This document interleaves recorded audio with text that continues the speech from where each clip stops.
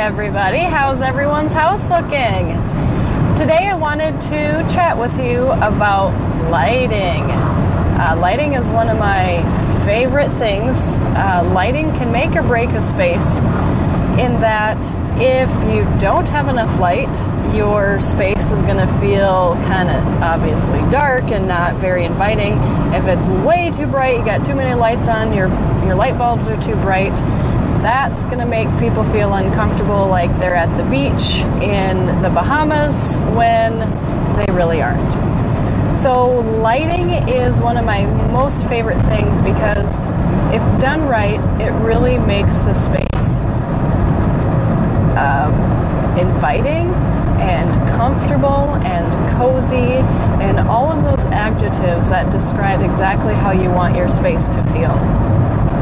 One thing that I always suggest to clients if they're doing a pretty extensive remodel or if they are building new construction is to consider, now I know when you're building new construction, it's kind of hard, you're just working on the blueprints, you haven't dug the hole for the house yet, so it's really hard to say, okay, I'm going to figure out where the furniture is going to be in the living room, or sometimes there's family rooms where you've got possibly a couple different options as far as how your furniture is going to be laid out.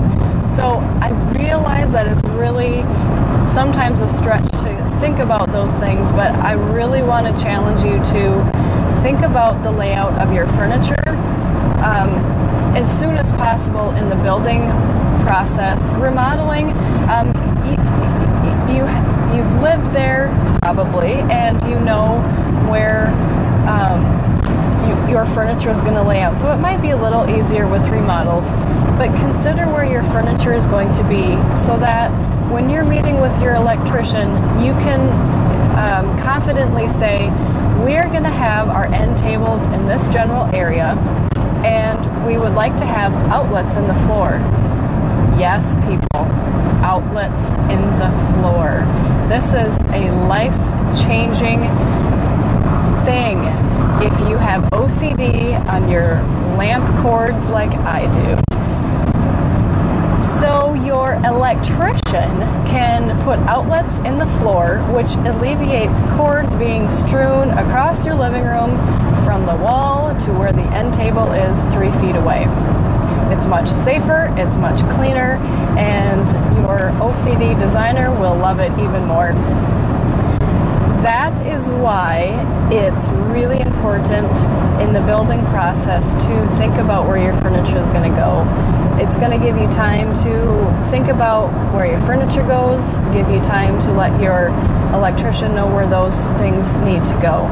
Another thing to think ahead is under cabinet lighting. Typically you have your cabinet layout well before too much of the building process has gone on.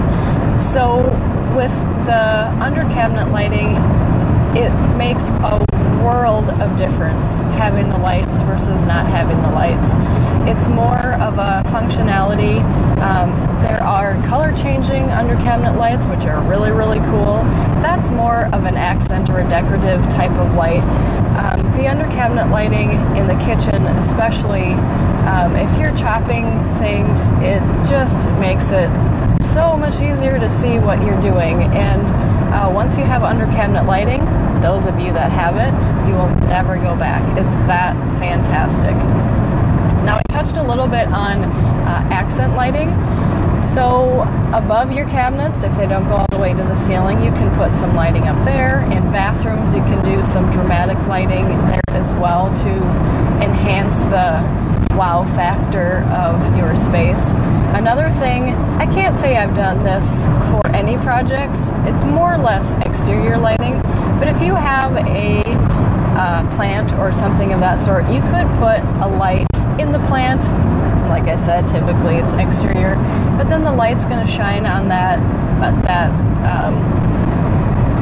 tree or bush or whatever it might be, and that's going to give you that dramatic accent lighting that you see in magazines and on TV shows. That is a really great example of an accent lighting. Ambient lighting is more or less your recess lighting or your overall lighting for your space. I really like to use recess lighting just because it gives you a really great unobtrusive way to light your space. Say, for example, in your kitchen. In your kitchen, you can have recessed lighting. There's really great LED fixtures out on the market now. Just like LED bulbs, the LED recessed fixtures last for darn near ever. So you're not going to have to worry about changing those light bulbs. So that makes it really great. And they're also dimmable. So if you in the evening like to dim your lights a little bit before you go to bed, start getting your body ready for bed, that's a really great option. So having those recessed lights gives you an overall lighting, and then the task lighting, like I mentioned, would be the under cabinet lighting, or on your island if you've got pendants or some sort of chandelier. That would be task lighting as well. One of my favorite things is lighting. So if you have any lighting needs, I'd love to help. I just worked with a client. She's working on a new build, and I was blessed with being able to put together her reflective ceiling plan, which is an RCP for the industry. And all that is I get to go through and mark off on the plan where all of the lights are going to go, where the switches go, how that switches. So then it makes the life for the electrician much easier.